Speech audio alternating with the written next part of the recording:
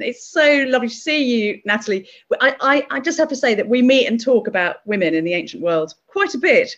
We do. Sometimes, depending on the mood we're in, sometimes we start and talk about the sustained, shocking, systematic misogyny there is from the beginning of the story of the world onwards in, the written record. And then sometimes we're a bit more positive and we talk about actually women haven't been quite as written out of history as we might seem, and that they are there if we know where to look. So what mood are you in tonight, Natalie? I'm feeling quite perky.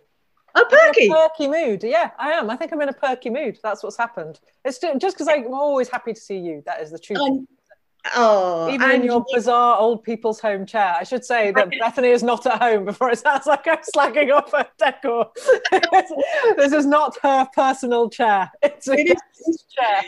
It's true. I should perhaps explain, nor indeed the sort of semi-tartan curtains, whichever way they are, that are decorating my space. So I'm sitting in a small hotel room in Gibraltar, which, and the reason I'm here, interestingly, so let's be positive then. The reason I'm here is because even though, like it or not, women occupy 50% of the human story genetically, as a historian, I noticed that we only occupy about 0.5% of official written record in human history. But my God, we are there. So the reason I'm in Gibraltar is I'm studying the incredible skull of Gibraltar woman, who was actually the first Neanderthal discovered. So we shouldn't be talking about Neanderthals. We should be talking about the Gibraltar females when we talk about that incredible kind of human experience. So Natalie, for you, because you've written this book and it is a brilliant book, and I'm not just saying that because I love you. It's the most fantastic read.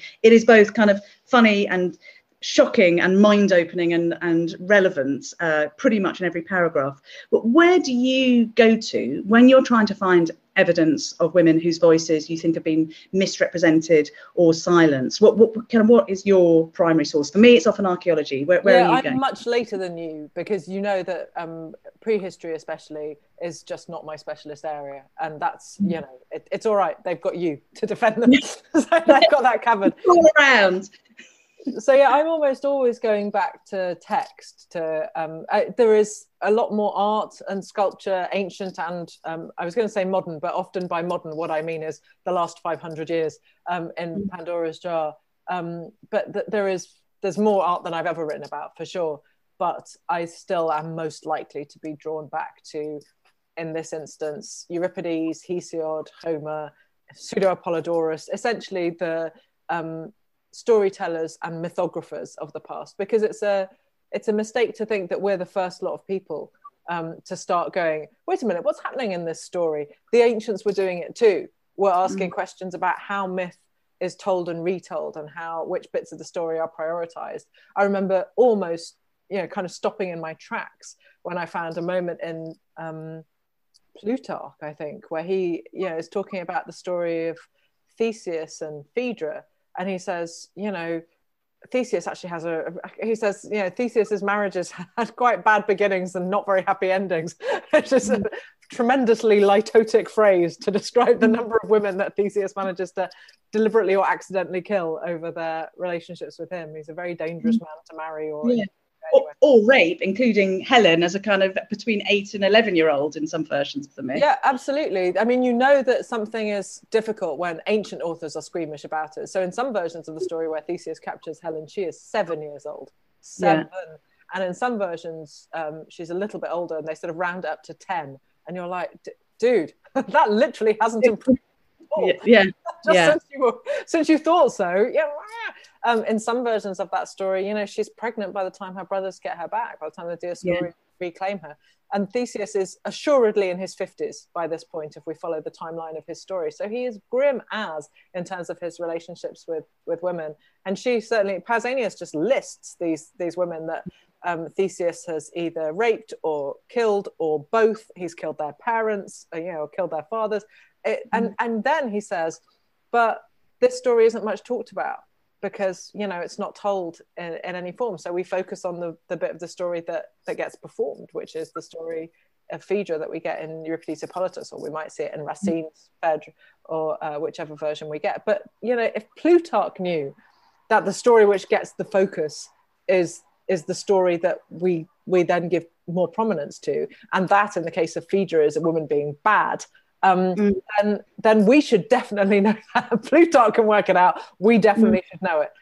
So I think I do often go back to these texts in a way just because you get to then look at what happens to how ancient writers, deconstruct these stories. And sometimes, there are, I know Helen is your special interest because you wrote such a brilliant biography on her, but there's that incredible fragment in Sophocles of the demand for Helen's return, where Helen is shown, and it feels like it must have been written 20 minutes ago, Helen is shown self-harming. She's physically disfiguring her face by drawing writing implements down it. And it's like, the world's most beautiful woman is disfiguring the thing that makes her famous by using the implements that male writers and artists have used to celebrate it.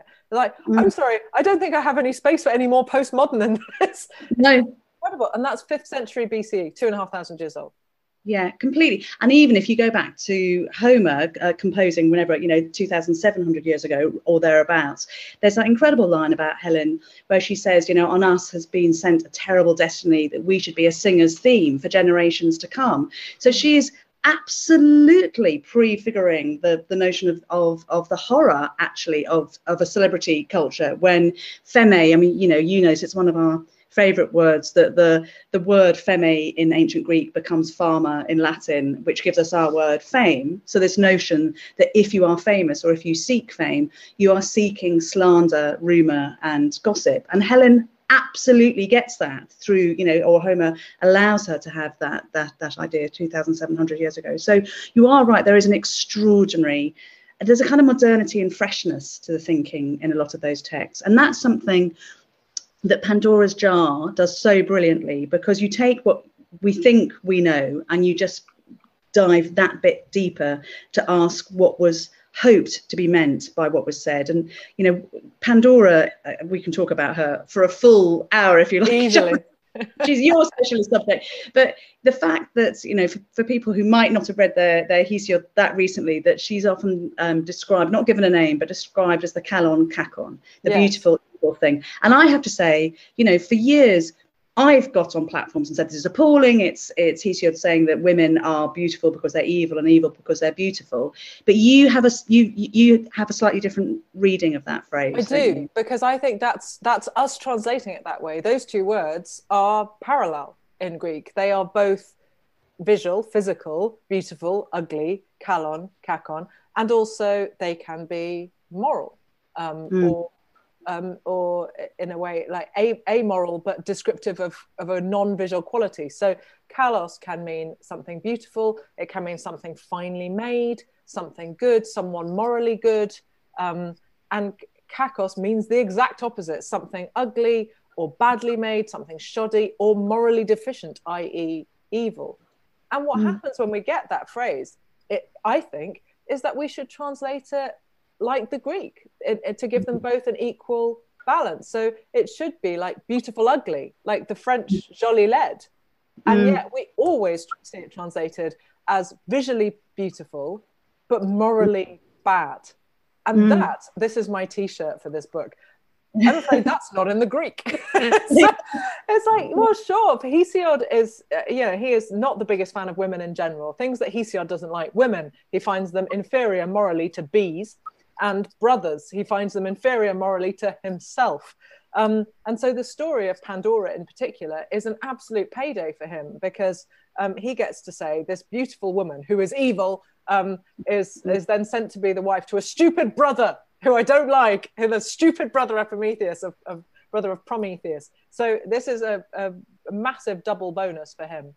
But I think it's really important that we at least take a moment. Hesiod surely does not mean, given that the gods have created, Hephaestus has created, and Athene has helped to give skills to, and the hours and the seasons have helped to decorate her clothes and everything. We're surely meant to think that Pandora is beauty, that she is this beautiful figure. We're told that she is an evil in whom mortal men will delight. So we are definitely meant to think of her as being beautiful. But are we meant to think of her as being morally reprehensible? Is she a femme fatale?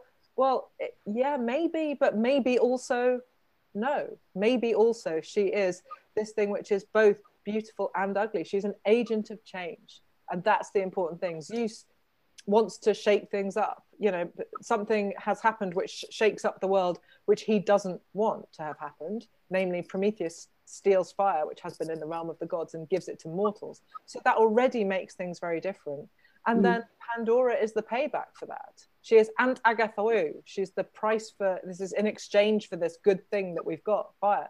So yeah, we might want to say, well, in that case, she's definitely evil because she's the price for a good thing. But when we pay for something, for example, do we consider money to be evil because it's the literal price for a good thing? Or do we consider it to be amoral or something completely, you know, we put all our own ethical issues onto that. And I think Pandora is much more like that. You know, Hesiod says the carefree age of men comes to an end because of this moment. Well, the carefree age of men, Hesiod, was just men and no fire. So it was basically like, what were you eating? Who were you talking to? You were just sitting there in your man way, gnawing on what? The leg of a deer or something, which was cold because you didn't have any fire. And you didn't even have a nice woman to talk to cheer you up about the fact that you were gnawing on the leg of a deer. That, of course, your life was carefree then. What did you have to care about? You were bored out of your minds, gnawing. So, yes, I feel very strongly about this. I think Pandora has been misserved. And do you think, because it's so interesting hearing you talk, because you know, as we know, with the ancient authors, there are, you know, even with Plato, definitely with the tragedians, you know, not so much with Aristotle, I have to say, but there are moments, Herodotus definitely too, when those authors are exploring the issue that they have in the contemporary world that they see around them, which is a world of absolute inequity. Clearly, these are slave cultures that they're operating in. So, you know, the slaves who are described as man-footed things at this point as less than human. So that is the sea that they're swimming in. Women, even if they're citizens, are beyond second-class citizens. So do you think that they are asking themselves moral questions as they write, or do you think that there's a kind of a guilt or a kind of genetic memory or a collective memory of a time before? And I'm talking about the Bronze Age, not, I should say, that I think the Bronze Age was in any way a kind of feminist wonderland. There were definitely not mother goddesses. There was definitely not a matriarchy. But you do see in some of those primary sources sections of culture where women seem to have more equity than they do by the time we get to the classical world. So, you know, women in the Bronze Age, so we're talking 3,500 years ago, they have these things called onarto, which are portions of land. And if they have portions of land, that means they're landowners and they're taxed. So that must mean that they have disposable income. Sometimes we hear of them speaking in council. Do you think that actually those male writers of this, particularly this kind of 7th, 6th, and 5th and 4th centuries BCE, are they dealing with a kind of mistily remembered moment of history where things were a bit different? Or do you think they're just kind of freshly looking at the world around them and kind of asking as almost like a kind of intellectual parlor game what role women might otherwise have had in society? It's difficult, isn't it? I think Aristophanes is definitely doing that. We have, you know, 3 plays basically where Aristophanes says, what happens if women have political power? Mm-hmm. It's chaos and shenanigans and jinx ensue. And, you know, I think he's quite small c conservative. So I think he's just enjoying, you know, mixing things up. He's a comedian. You cannot rely on comedians to take things seriously. Believe me when I say I know of which I speak. But I think particularly with Euripides, there's a sense that he writes the most incredible roles for women in theatre at all, by the way, until, I don't know, Chekhov, Ibsen, something like that. There is no role in Shakespeare that you would want to play, I think, as a woman. The female role, I mean, I guess, yeah, Glenda Jackson playing King Lear notwithstanding, there is no role in Shakespeare you would want to play as much as you'd want to play Medea. If you're an older woman, there is no role you'd want to play as much as Hecate. There just isn't. They're incredible parts. And when we look at how he's presenting these women, it's like there's a little time loop between the Bronze Age where the plays are set, which is, you know, hundreds of years before he's writing in the 5th century BCE, and the world that he's reflecting, the actual world in which he lives. back at the audience who may well have been at the Dionysia, the drama festival held every year in Athens, where his plays were first performed, which may well have been a purely male audience. We don't know for sure, but it seems pretty likely that, given that women are so often excluded from the civic space in 5th century Athens, and given that theatre is a civic engagement in 5th century Athens, it seems pretty likely they're just men. The roles of women are being played by men. The play obviously has been written by a man. And so when, for example, we get that big opening monologue that Medea gives in Euripides' version of her story, she says, it's terrible being a woman, and here's why. Because there's a mark, she says, to tell real gold from the fake stuff, but there isn't that on a man. So you don't know whether you've got a good one or a bad one. If you have got a bad one, there's just nothing worse than that, because he can go out and do whatever he likes, but we have to stay at home. And, you know, he can fool around and we can't do that. We buy a husband. She's talking about the idea of a dowry, of course. We buy a husband and we don't know what we're getting. And, you know, if things don't work out, he can fool around. We're just stuck with this. And that's the life that we've got. And she says to the women of the chorus, because she's a foreigner in their land, she says, it's better for you than for me, because, you know, at least you've got your fathers and brothers and family around to protect you, but I don't have that. So, you know, there's nothing worse than being a woman. And we hear that monologue and we go, that's fantastic. Hang on a minute. Who are you talking about? Who would you buy with a dowry in this version of the story, or any version of the story, Medea? You eloped with Jason. So this locked up version of you, this cloistered version of you, that's the 5th century women we're talking about. 5th century upper class women are cloistered. Obviously, if you're lower class and you don't have money, then you go out to work. We can see, you know, that there are plenty of examples of it. But upper class women have this much more cloistered existence. And it's like, well, whose life are you reflecting here? Medea doesn't have a dowry. She doesn't wait at home for a, you know, appropriate suitor to be decided by her father. She, you know, let's remind ourselves, she essentially helps her adventurer lover to steal the golden fleece from her father. She kills, and it is true that she doesn't have a brother to defend her interest, but in fairness, that is because she killed and dismembered him before the play began. So cry me a river, Medea. The reason you don't have a brother is for the excellent reason. And so but it's this extraordinary moment. The life that she's talking about is the life that's led by the wives of the men who are watching the play. It's not the life that she has led herself. And you have to think Euripides is an unusually sensitive observer of the human condition. And that's not just true of, for example, this sort of social situation that women live in, but it's true of really what we might think of as really basic, very intimate, not known about by men, biological things. So at the start of the Phoenicide, the Phoenician women, Jocasta, who in this version of the story has survived the revelation that she had married her son, spoiler, she says that her son, Oedipus, had been taken from her when he was only 3 days old. He's exposed on a mountainside. She believes him to have died.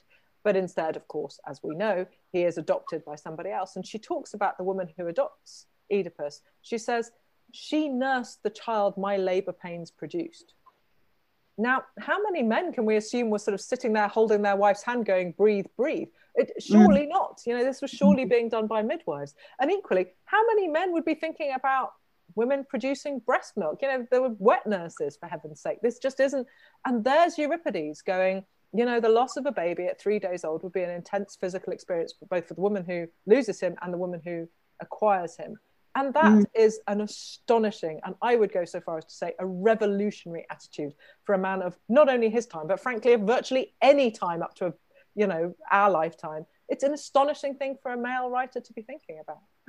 It is. I mean, but there are, it's so interesting because there are snatches of that kind of sympathy or empathy that you also find in other authors like Homer, because I know that, you know, we've both got a very cherished passage where one of the goddesses brushes an arrow off one of her favorite soldiers, and the beautiful description is as a mother brushes a fly off the face of a sleeping baby, and just in those two lines time has collapsed, and you understand what, you know, what that mother felt, and also the author composing how they were imagining that woman. See, it's so interesting hearing you talk about this, because as you know, because I sort of live in the Bronze Age, that's my happy place. So I'm sort of there in my head the whole time. And, you know, if you look at the princesses of Colchis, where Medea comes from, at that time, these are wealthy, independent women. And interesting that Daisy mentioned Georgia in the introduction. You know, when you go to Colchis, when you go to Georgia, and you look at the palaces they lived in, and you can read some of the text describing their lives, and then look at how Medea is still cherished in that society today. So if you go to this kind of incredible sort of rock and roll port of Batumi on the Black Sea, there's an enormous statue of Medea as this dignified, as I say, kind of resourceful role model for the young girls of Georgia to look up to today. You know, there's no question that Medea is a child killer, you know, that she shouldn't have poisoned Jason. So I think there's a really interesting, I think it's fascinating when you get this kind of trickle down of historical reality.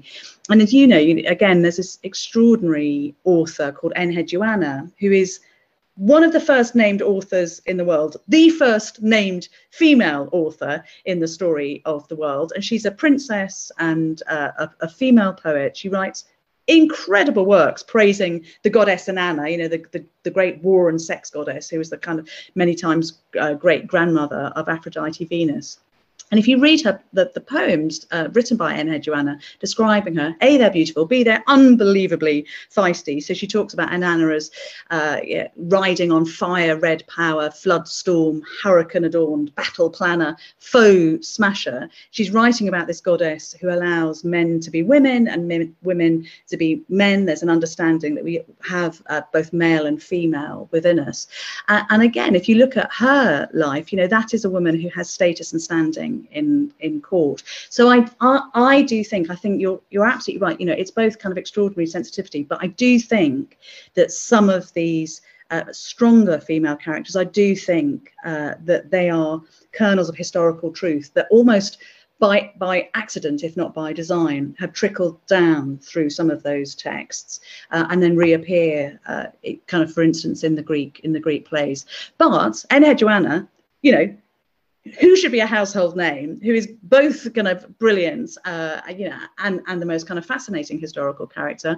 When she is discovered, and her poems are discovered in the 1920s, they occupy not even a page, half a page in the archaeologists' written notes, and people forget.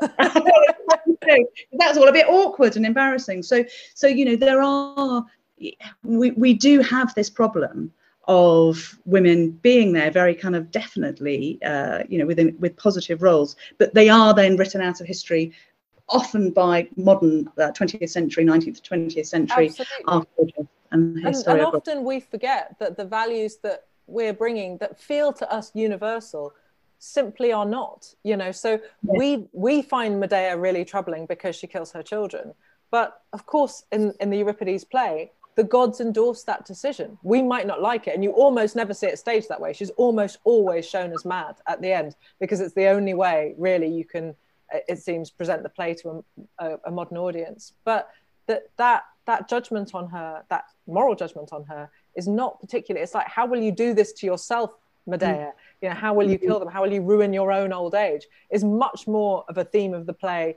than, oh, but children, they deserve to live their people too, which doesn't really come up. And again, you know, we might think that the idea of, for example, of Helen being the villain of the Trojan War is completely uncontested. But of course it isn't, because in that fantastic agone in the Troadas, the Euripides play Trojan Women, she says to Hecate, to the mother of Paris, who largely gets away without anywhere near as much responsibility, although Homer is a bit more on the ball. She says, you know, it's your fault. There was this prophecy that Paris would destroy the city of Troy, your city. And, you know, you didn't expose him as a baby like you should have done. And it's quite hard for a contemporary audience to go, I'm sorry, did you just berate a woman for not killing her baby child? But that's not being questioned in the Greek. You know, in the Greek, it's just like, yeah, why didn't you do that? And it's a genuine question that's allowed to stand. Yeah, and you've got to look at what happens to Helen, at the end of the Trojan War. So, we're told very clearly she's dragged the known world in her wake. She's condemned hundreds, if not thousands, to pitiless, gruesome, grueling deaths. Hesiod again talks about the great heroes traveling across the Mediterranean for rich tressed Helen's sake, and yet, when we last see her in the Odyssey, she's returned back to Sparta. So, the Trojan War lasted for 10 years. It took some of the heroes 10 years to get back. But there she is back in Sparta again. She's in charge. She's a queen. There really doesn't seem to be many recriminations. And the kind of last time we hear of her, she's leading her husband Menelaus to their marital bed to sleep between purple sheets, which is both regal and a bit sexy. So there's kind of quite a lot going on there, in the mention of purple. So long as you don't think of the sea snails that gave the purple, which reduces the sexiness all told for me. It's like, God. So I know. So I'm sure everybody who's listening to know. So the colour purple was very, very expensive in the ancient world, and there were kind of lots of mock versions. But Wanax purpura, as it is in the Linear B tablets, so the purple of kings comes from this sea snail called a murex, and you need about 12,000 individual sea snails in order to get enough purple to dye the hem of a single garment. So, that was having purple sheets, that really showed that you derived. But isn't it interesting, as I say, that Helen, in a way, she has the upper hand at the end of that. She definitely has the upper hand, because she is drugging him with whatever that dubious drug is that she's got from her friend Polydamna in Egypt. The Nepenthes drug. It's so dodgy. It is. So well, can I just tell you, I know all about that drug for two reasons. One, Bettany. May I remind you that what you're about to say is on the record. I know, it's all being recorded. I can tell you, only because I'm a historical researcher, two things. Really fascinating. So exactly as you say, there's this amazing, lively scene when we hear that Helen's back at home and she's mixing up this kind of druggy brew so that the Trojan War veterans can forget all of their sorrow. And a lot of academic ink has been spilt on this, saying, is it showing that she's a sorceress? But actually, when you analyse the terracotta pots that are left often in the graves of women from the Bronze Age, we know that they contain industrial quantities of laudanum, so opiates in liquid form, so opiates mixed with alcohol. So it looks like actually this was exactly one of the roles of women in that Bronze Age culture. So I'm sure Helen, the Helen equivalent, actually did that. And this is where it does get slightly dodgy. So I had the great pleasure of sniffing, which sounds kind of very tame, but then also imbibing freshly picked blue lotus from the Nile. And we think actually probably Helen is talking about both opiates and blue lotus. And the blue lotus, which was everywhere in the ancient Egyptian world, in palaces, in temples and feasts and festivals, was famous both as a kind of feel-good drug and as an aphrodisiac. Natalie Haynes. There was definitely something going on after sniffing the blue lotus. Interesting.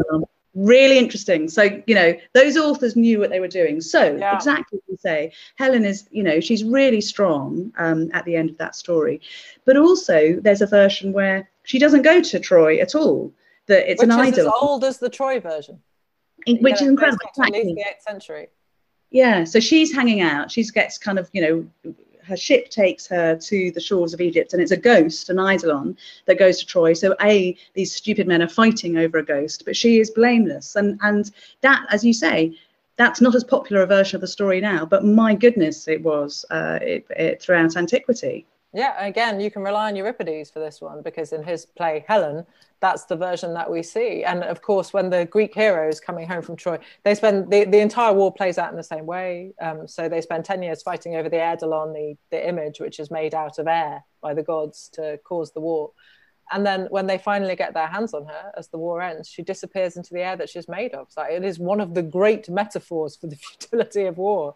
But when the Greek heroes arrive at Egypt, including Menelaus, who's going to be reunited with his wife, with Helen, we discover that Helen is exactly as wronged, as blamed, as she might ever have been, because they believed that they fought the war over her. So she has been, even though she's had this completely blameless asexual decade in the palace of Proteus, who is famously chaste, brackets TE not ED, then she still gets blamed for being the slut of the story every time. I do wonder if we're being a little bit generous, over generous to the authors of antiquity, though, because I mean there are some pretty shocking texts in there. We talked about Hesiod. There's also this poet from the island of Amorgos called Simonides, and he was really popular. Street poet. Anybody who's watching this, please now go and Google Simonides' poem about women, just because it will get you really fired up for the evening, because you'll be so furious, where he compares women, what is it, to dogs and foxes and any animal he can find. Yeah, they're cunning, they're ugly, they're this, they're that. Yeah, I mean it's one of the archetypal misogynist screeds, I suppose. There's never been any shortage of misogyny. I guess what bothers me about, for example, the mistranslation of words that are neutral in Greek or morally neutral in Greek. We talked about kalon and kakon, but also, for example, the word for slave, which is used in the Odyssey to describe the slave women who Odysseus and Telemachus slaughter when Odysseus returns to Ithaca, because they see them as having conspired with the suitors who've been trying to undermine his kingdom and threatening the safety of his son. But obviously these women have no agency because they are slaves. So they can't just say to these men, oh, get off and expect to be understood and heard. That they're slaves. And in the Greek, the word is slave, and the female word for the female and plural word for the is placed before it. And that's how we should read it. And indeed, if you read Emily Wilson's excellent translation, that is how you'll read it. But if you read virtually any translation before that, you'll get it described, they'll be described as sluts, slatterns, harlots, whores, any quantity of overwritten modern misogyny. I say modern, I mean often 19th and 20th century, in order to justify this behavior of a Greek hero who obviously these men have a big boy crush on. And it's like, I get your big boy crush, but stop monstering the women, god damn it. This just is annoying, quite aside from anything else. It's bad translation, and you know what makes me angry. I'm like Harrison Ford in the future. You falsify search. It is really irritating. It's like there's plenty of misogyny to go around in the ancient world. We don't need to add in our own later versions of misogyny. And so you do still get people responding really negatively occasionally, and not in large quantities, when you try and take that modern prejudice away. And so you get the occasional reviewer going, well, how dare this person retell the Odyssey? How dare they rewrite Homer? It's like, dude, I don't know which version you've been reading, but not the Greek. Yeah, completely. Do you think, I mean, oh my gosh, I'd love this so much if this was true, but I fear it's not going to be. The one, I'm so upset by Aristotle, because Aristotle really is smart, but what Aristotle has to say about women is so unbelievably damaging, because as you know, quite a lot of his works were sort of taken as canon and as medical texts that were referred to right up into the 19th century. And he talks about women as kind of oozing, leaky creatures, and this notion that, a woman's evil can actually physically turn a glass dark if she looks at you, if she tries to kind of pierce you with her lust. I have to say, I haven't tackled Aristotle to retranslate, but do you think he's as horrific as he seems to be? Or you say that, but I actually can turn a glass dark with my lust, so I'm fine with that. That seems to me just factual. Edith Hall is brilliant on Aristotle. She wrote a very good book called Aristotle's Way. Professor Edith Hall, obviously, of King's College London, and her argument is that Aristotle was so clever and so interested in inquiry that even though he is wholly mistaken on the subject of women, and he is about other things, I mean, he's really bad on human biology. You don't ever want to go. You want to go to Aristotle for analysis of plays or politics. You do not want to go to him for medical advice, because although he is absolutely fascinated by animals and plants and science in general, I mean, he's basically the inventor of the biological sciences, he still thinks there are, for example, humours and stuff like that. Do not go to Aristotle for medical advice, is my suggestion to you. But Edith's argument is that, he would have refined his position if he'd had the opportunity to, that had he been faced with intelligent, educated women who would debate with him, he would have realized the error of his ways.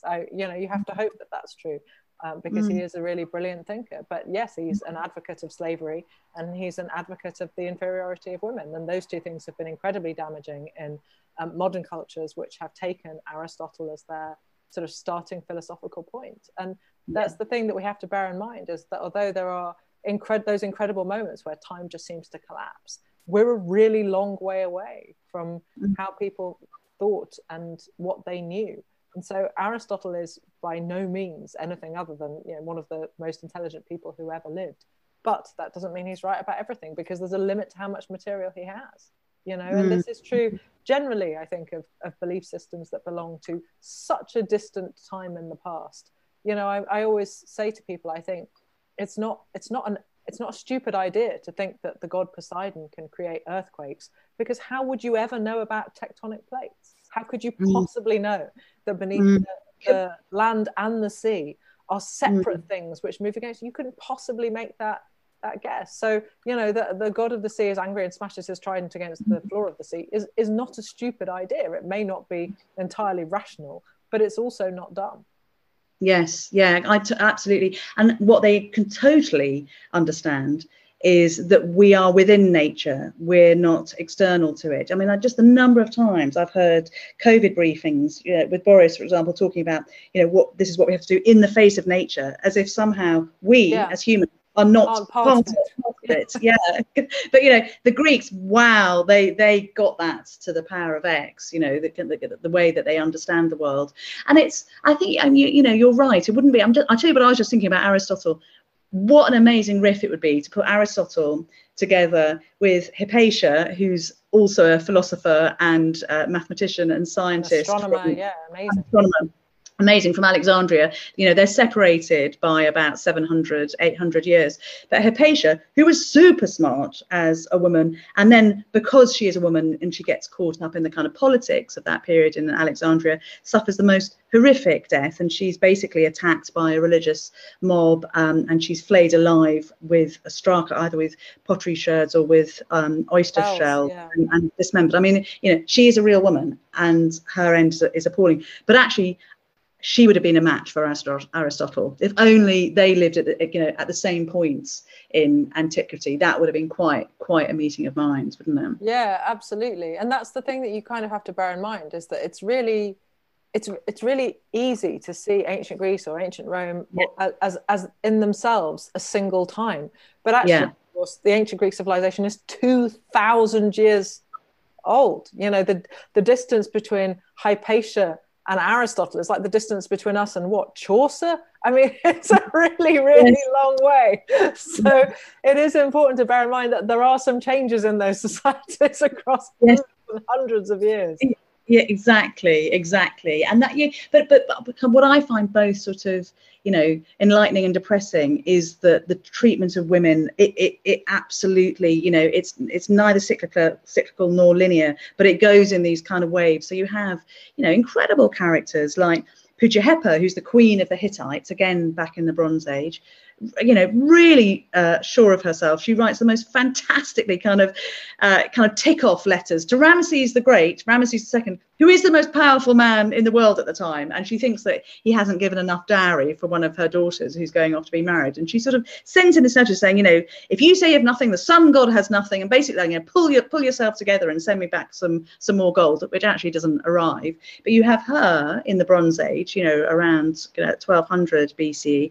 And then again, as you're saying, kind of separated by eons of time, Theodora in Constantinople. So we're talking about the 6th century AD, who is very similar in the way that she deals with kind of recalcitrant leaders elsewhere in Egypt, and sort of talks about how weak they're being. And, you know, as you know, I'm a great fan of both Helen and of Theodora, who is a real woman who tries to put in all kinds of social reforms as soon as she has power as a Byzantine empress. And she sets up a safe house for prostitutes and for single women, penalties for rape and infanticide and pimping are increased on her watch. So it is really interesting how you, as I said, you get these kinds of nuclear waves, a time when we see women to have real impact and effect in the world, but it is not consistent. You know, there does seem to have to be a kind of particular set of circumstances that allows that to happen. I wonder if we should sort of involve all the amazing people who are with us, who are sending extremely interesting questions. Are they? I can't see them. Tell me what they say. Yeah, I can choose. The power. a nice simple one to start with. So this is from Anthony, and he says he's particularly interested in modern retellings of ancient myths. So, cleverly, he says, like Mike Bartlett's TV series Dr. Foster, After Medea, Camilla Shamsie's Home Fire, Antigone, and Madeline Miller's Circe. Why has it taken so long for these ancient texts to become mainstream again? Why is classics having a moment? I think the short answer is because publishers have realised that people will buy them and read them. For the longest time, there was a sort of belief in publishing, A, that men didn't read books written by women, B, that men didn't read fiction, C, that classics was a sort of preserve of the elite men, and therefore, this leads you to the inexorable conclusion that no one is going to read classic stories retold by women unless they're focused on elite men, which, for example, Mary Renault's books largely are. They tell the story of Theseus, or indeed Simonides, or and so those entirely subvert this notion, because men read Mary Renault in their hundreds of thousands, I should think. She's always the writer that people talk about as having introduced them to the stories of Greek myth, or time without number. You get people talking to you about her. But the idea, I think, that we might focus the story on women, that's just because suddenly we're allowed. We were all waiting. We've all been reading this stuff, and then people kind of go, oh, okay, well, once Madeline had written the Song of Achilles, which obviously made a few furious people go, wait a minute, gay sex in ancient Greece. I don't know what to say to you, mate. Don't look at any vase paintings. You're going to be absolutely appalled. It's like, boy, should you never read Plato. That's my suggestion to you. But once they'd got past the absolute sheer and wanton horror of the notion that men might find other men sexually attractive, then I think that it sold zillions of copies in the US and the UK and all over the world. And then obviously, there's been it opened doors that meant that women were suddenly allowed to retell these stories. The first novel I wrote was a modern retelling of a Greek myth, so it was set in the modern world, the Amber Fury. And I'm not sure it would have been possible for me to write 1,000 Ships at that point. Chanel was published in 2014, and Ships was published in 2019, and the climate had simply changed in that. So, I think that readers came out of the shadows and bought the books, and that's what made the difference. Publishers are not psychic, but equally they're not stupid. If people are buying books, they publish the book. Absolutely. I mean, you're so right, because when I was writing that non-fiction book about Helen, which I think came out in 2003, I was told by a number of my academic colleagues that it was a very fluffy subject, and that I would be really damaging my academic reputation by dealing with such a fluffy subject as Helen, which put a certain degree of fire in my belly, I have to say, to insist to do. But you are right. That again, that sort of sea that we're swimming in has definitely changed. I've just got to stand up for Mary Renault. You have to pronounce her Renault, not Renault. Oh, I didn't know that. No, I didn't. Bonus fact. And why she insisted on that is because when she was, she, as you know, she was a nurse during World War II, and it was when Hitler was using Renault cars, and she didn't want to be associated with the cars that Hitler was using, so she styled herself Renault. So there we are. I know, fun fact. And I do like the fact that she talks about having partyish times. But yes, thank goodness it's changed, and that your books are doing so fabulously well, along with kind of Madeline's and Camilla's. So somebody is asking, is the association, which is Pandora, because I know that you're talking about Pandora, is the association of Pandora with the acquisition of fire a pre-shadowing of women being seen in the realm of the kitchen? Question mark? Exclamation mark. I think probably fire is outdoors for a longish time before it's indoors, so I'm going to have to say no. Yes. Yeah, I don't think so. The Cyclops, Polyphemus, has fire in the Odyssey, for example. So I think the notion that fire is domestic is okay, but the notion that women would be associated with the fire, it's much harder to delineate women's roles anyway in a society which has domestic servitude. So if there is any task that women are associated with, it's not cooking, it's always weaving. 100% of the time it's weaving. And that's in Bronze Age stories. That's what we find women doing, and that will run right the way through until, you know, the Roman Empire, when Augustus is talking about his wife Livia and how respectable she is, because she stays at home and weaves all day. Yeah, right. Exactly. Loom weights. I think we find so many bloody loom weights in archaeological digs. You just think they are tokens of oppression. I don't want to find another loom weight. Actually, I tell you what, weaving, and also interestingly, water carrying, and that's something that women consistently do, and we see that in the evidence of the skeletal evidence of human remains, that women often have these really compacted necks because they're carrying water on their heads. And again, what's interesting is the literary sources talk about this, but they always talk about the fact that when women went to the well or to the spring, that was their chance to talk and to exchange not just gossip, but ideas. And I think that was definitely a kind of a historical reality. So somebody's also saying, I think this was Laura Pope, said, although they're very slim pickings, interesting question this, who do you think is the most revered woman in antiquity? Interesting. Real or mythological? I think it's open. In terms of real, I suppose it's probably, for the Greeks, is it Aspasia? I mean, how mad is that? But Aspasia, who is, you know, Pericles, who is the great statesman of 5th century Athens, delivers this incredible funeral speech, which many of us were thinking about last year in bleak times.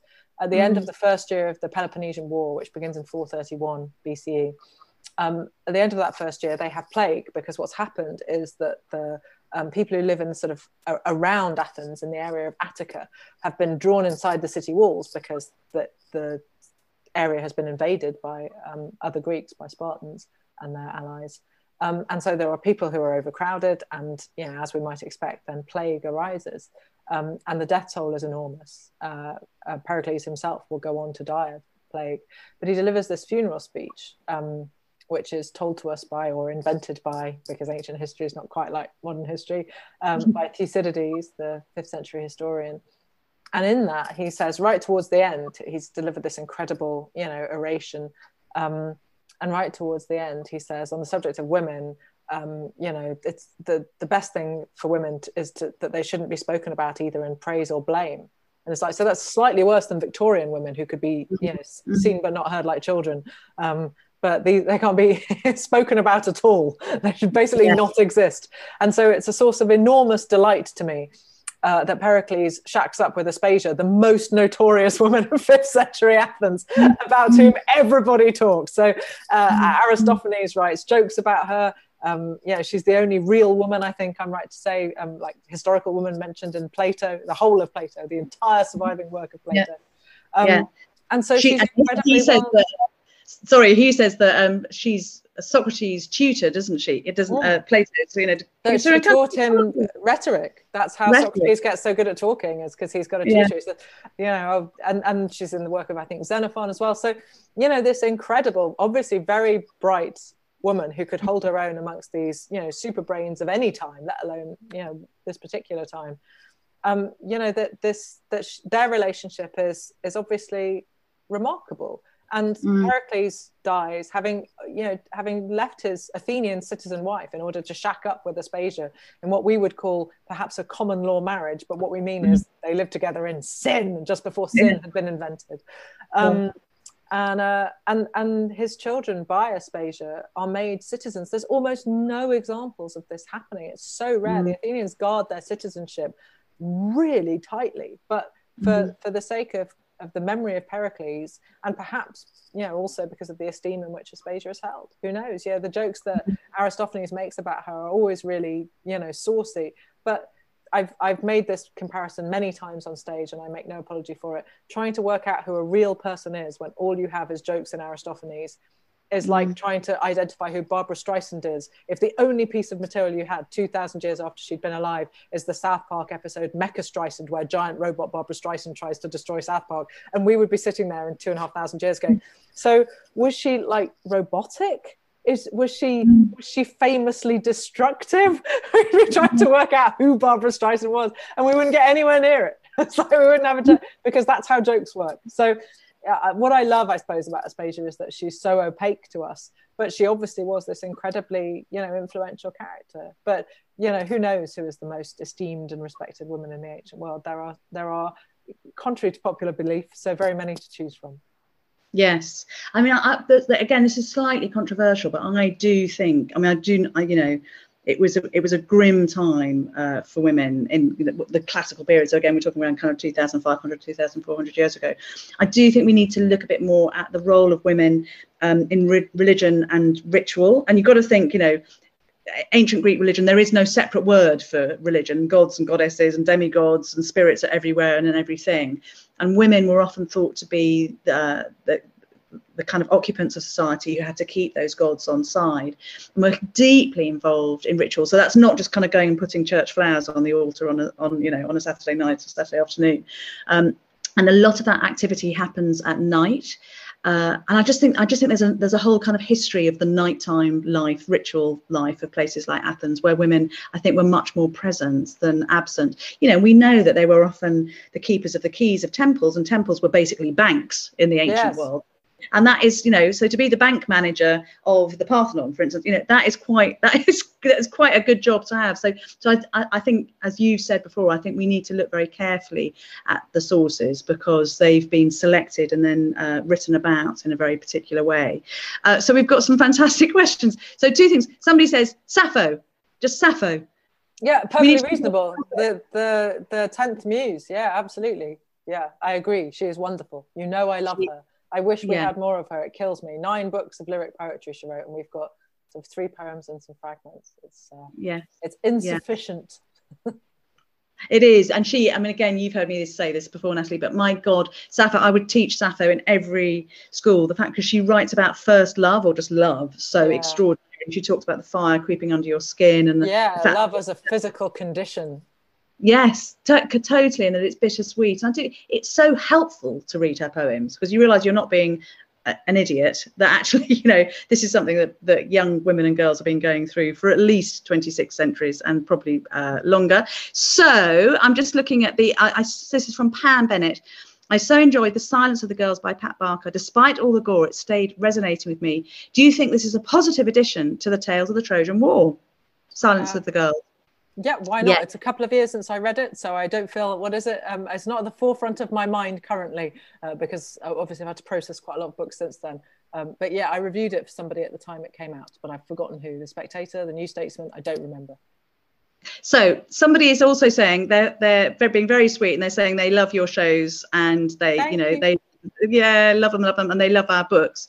And which translation of the Odyssey and the Iliad would you recommend? And I think the Odyssey, probably Emily Wilson. Emily Wilson all day long for the Odyssey. I flip between Caroline Alexander and Robert Fagles for the Iliad. Yes. Emily is doing the Iliad next, I think. That's what she's working on. But we're going to have to wait for her to finish hers. So yes, I flit around. I'm extremely unhelpful. People always come to me for translations, and the answer is I don't use them in anything like a useful way. And often the only version I have is the one from when I was an undergraduate. So it's 20 years out of date. So yes, I'm a terrible person to ask. Ask a librarian or a bookseller. They are on top of things. Okay, so Maura Welsh says, hi, is misogyny just a fact of life, whether it's ancient or modern women? Do females just have to live with it? No, we do not. No, we do not. No, we do not. We need to shove them down wells like the Spartans. We shouldn't shove misogynists down wells. It's illegal. No, we should shove misogyny. So it's like you don't, treat. We'll shove an abstract noun down a well. I'm happy with that. Yeah, absolutely. And which woman from ancient times would you want to have dinner with? This is from Fabienne. Oh God, all of them. Can I not have dinner with all the women of ancient times? How am I supposed to? Am I fictional, real? I don't know. Yes, Hypatia, because I think we'd be able to talk about maths, and I really like maths. Yes. And and yes, Aspasia, obviously, because then we could talk about art and rhetoric, and that would be really interesting. And yes, Livia, because I want to know if she actually poisoned anybody or if she was just cruelly misrepresented. Agrippina the Younger, the greatest Roman emperor the Romans never had, who would have been far better at ruling the empire than her idiot son Nero. And the list is as long as your proverbial arm. I want to talk to Claudia Severa, whose handwriting was found at Hadrian's Wall, inviting her sister for dinner. The oldest example of a woman's handwriting found in the UK. Who doesn't want to talk to all these women? Idiots is who.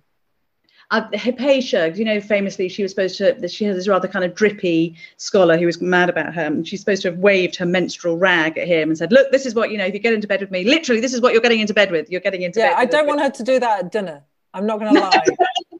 It's not just the vegetarian in me, but generally, I would rather that didn't happen. I think does that happen in the first series, the first episode, maybe, of Orange is the New Black? Have I imagined that? Does Kate Mulgrew give Piper a tampon in a sandwich? I feel like that happens. I'm sorry, everybody. Some of you are probably eating. I feel terrible for the fact that this has just happened. This is worse than when I said we should push people down a well. Why do you? And we've got like 2 minutes. We've got 50 questions to get through, so I think we might have to have a full quick fire. But just why are we all collectively through technology sitting and talking about this at all? Why does it matter? Why apart from interest, why does it matter that we engage with these characters, either real or imagined, from a very, very distant past? Because it's all our past. I feel very strongly about this, as you know. The ancient world belongs to all of us. It doesn't just belong to the 7% of people who go to fee-paying schools. It's all our history. This is all our cultural history. And if the only version of stories you ever see are versions where men have adventures and women sit at home, or occasionally go, oh, but be careful, which is basically all action films that I love from the 90s, that's kind of what I grew up on. It took me longer than I would have liked it to go, well, I could just put women at the center of these stories. Why wouldn't I? And it's not good enough. It's just not good enough. And, men deserve the chance to empathize with female characters. Boys reading when they're young deserve the chance to empathize with characters, not just to see, a leading character who looks and sounds like them. And women deserve the chance to see themselves as the agents of their own fortune, not not being in a coma and waiting for a prince to come and wake you up. That's not good enough. It's not good enough. And there are these incredible stories about women that have existed for millennia, and I don't understand why we haven't been telling them as much as we should have been, but we're going to tell them now, because now I'm here. Hurrah! Are you by any chance a broadcaster, Natalie? Because you just final question on the note down that clock of 2030, and we've now got a huge number, 60 questions waiting to be asked. So Daisy, I think, is going to come back on because we've reached the end of our time. But Daisy, I think we might have to do another session so that we can deal with at least 55 of the 60 questions that people want to ask us. So have us back if you'd like to.